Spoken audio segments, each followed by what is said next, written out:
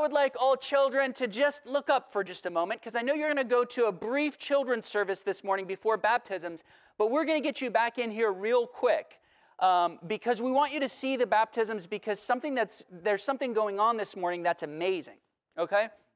So from the beginning of the church, when new people have put their faith in Jesus and they've wanted to come in relationship with him, the way that that's happened was not by the apostles saying, all right, everyone bow your head and close your eyes and raise your hand if you want to come to know Jesus. No, it didn't happen that way. I love that somebody raised their hand. Yes. It didn't happen that way. It happened by those who wanted to be followers of Jesus to be baptized in water. Okay, so this morning, we're going to get to see, I don't know, it's like 9 or 10 people get baptized in water. And what happens when people are baptized is we unite ourselves with Jesus. So here's Jesus, here's us, and we say we want to have the same destiny as you, Jesus. So when we go down in the waters in baptism, it says in Romans chapter 6, it's like we're being buried with Jesus in his death. That's what it says in Romans chapter 6. So all of our own sins go under the water. And then when we're raised up, we're being raised up with Jesus in a resurrection like his.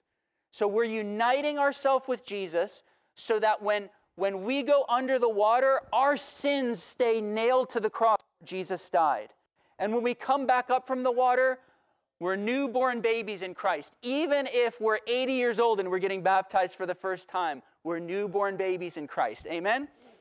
Now, I know not all of you kids, some of you kids have been baptized already. Not all of you kids are going to have a chance to be baptized today. But for those of you who aren't being baptized today, there's a special way, and this is a very old tradition in the church, that we all participate in this. And what we're going to do after the baptism, when the offertory song is happening, I'm going to scoop some of the baptismal water, and I'm going to go down with this implement here, and I'm going to go around and I'm going to flick this on everybody. I'm going to flick some baptismal water on everybody. So what we're saying with that is we're saying, well, the power that the Holy Spirit is bringing into these people's lives who are being baptized, we want a little bit of that too. We want a little taste of that. So when I go around, kids, and I flick you with a little water, you don't want to duck. You actually want to make sure that a bunch of it hits you, right? Because this is a symbol of the power of God that comes into our life by baptism. Amen? Amen? All right, so children, why don't you stand and I'll say a prayer for you. Father in heaven, we thank you for the blessing and heritage of all these children. Lord, we thank you for the children who are watching online where there's sickness or travels today.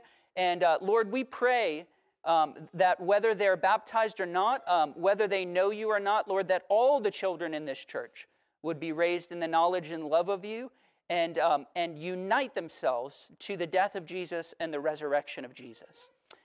Amen.